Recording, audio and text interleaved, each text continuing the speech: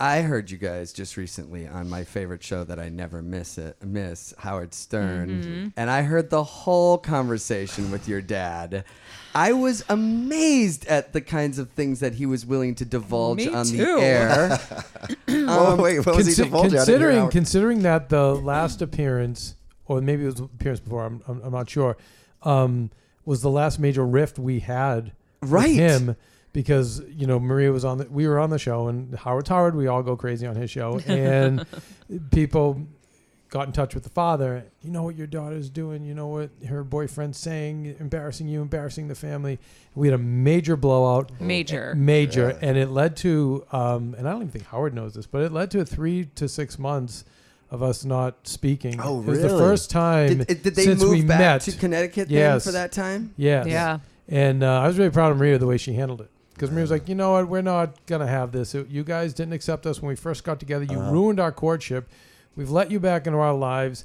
And now no, you don't get that to do that to us. So good for you. We'll just part. It was all Maria, and I was really proud of her. She said, you know what? That's tough. And it's not easy. But she did it, she was a lot tougher when she was, 19 or 20 when she first had they said to her, you're out.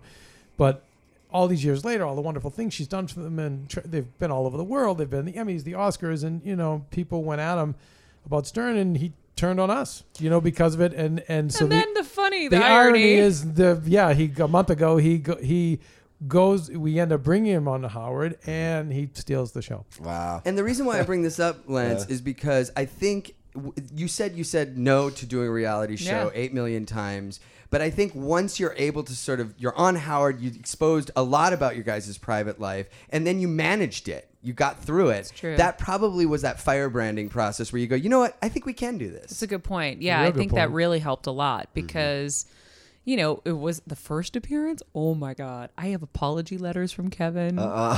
They're in my pajama drawer. Kevin really said a lot. He was really, really, really sad because he knew he went too far. But and it's he got Stern crazy. is Howard. If he pulls it out of you. Yes. That's why Howard. when I was in NSYNC, I never would do Howard Stern. And they asked us, so many times, and I would just refuse. And you'd always see him on the red carpet, and they'd have their goons, trying to get you. I would never say a word to it because I just knew they would get something out of me. Yeah. Which they would have. And it would have hurt you at that time. Yeah.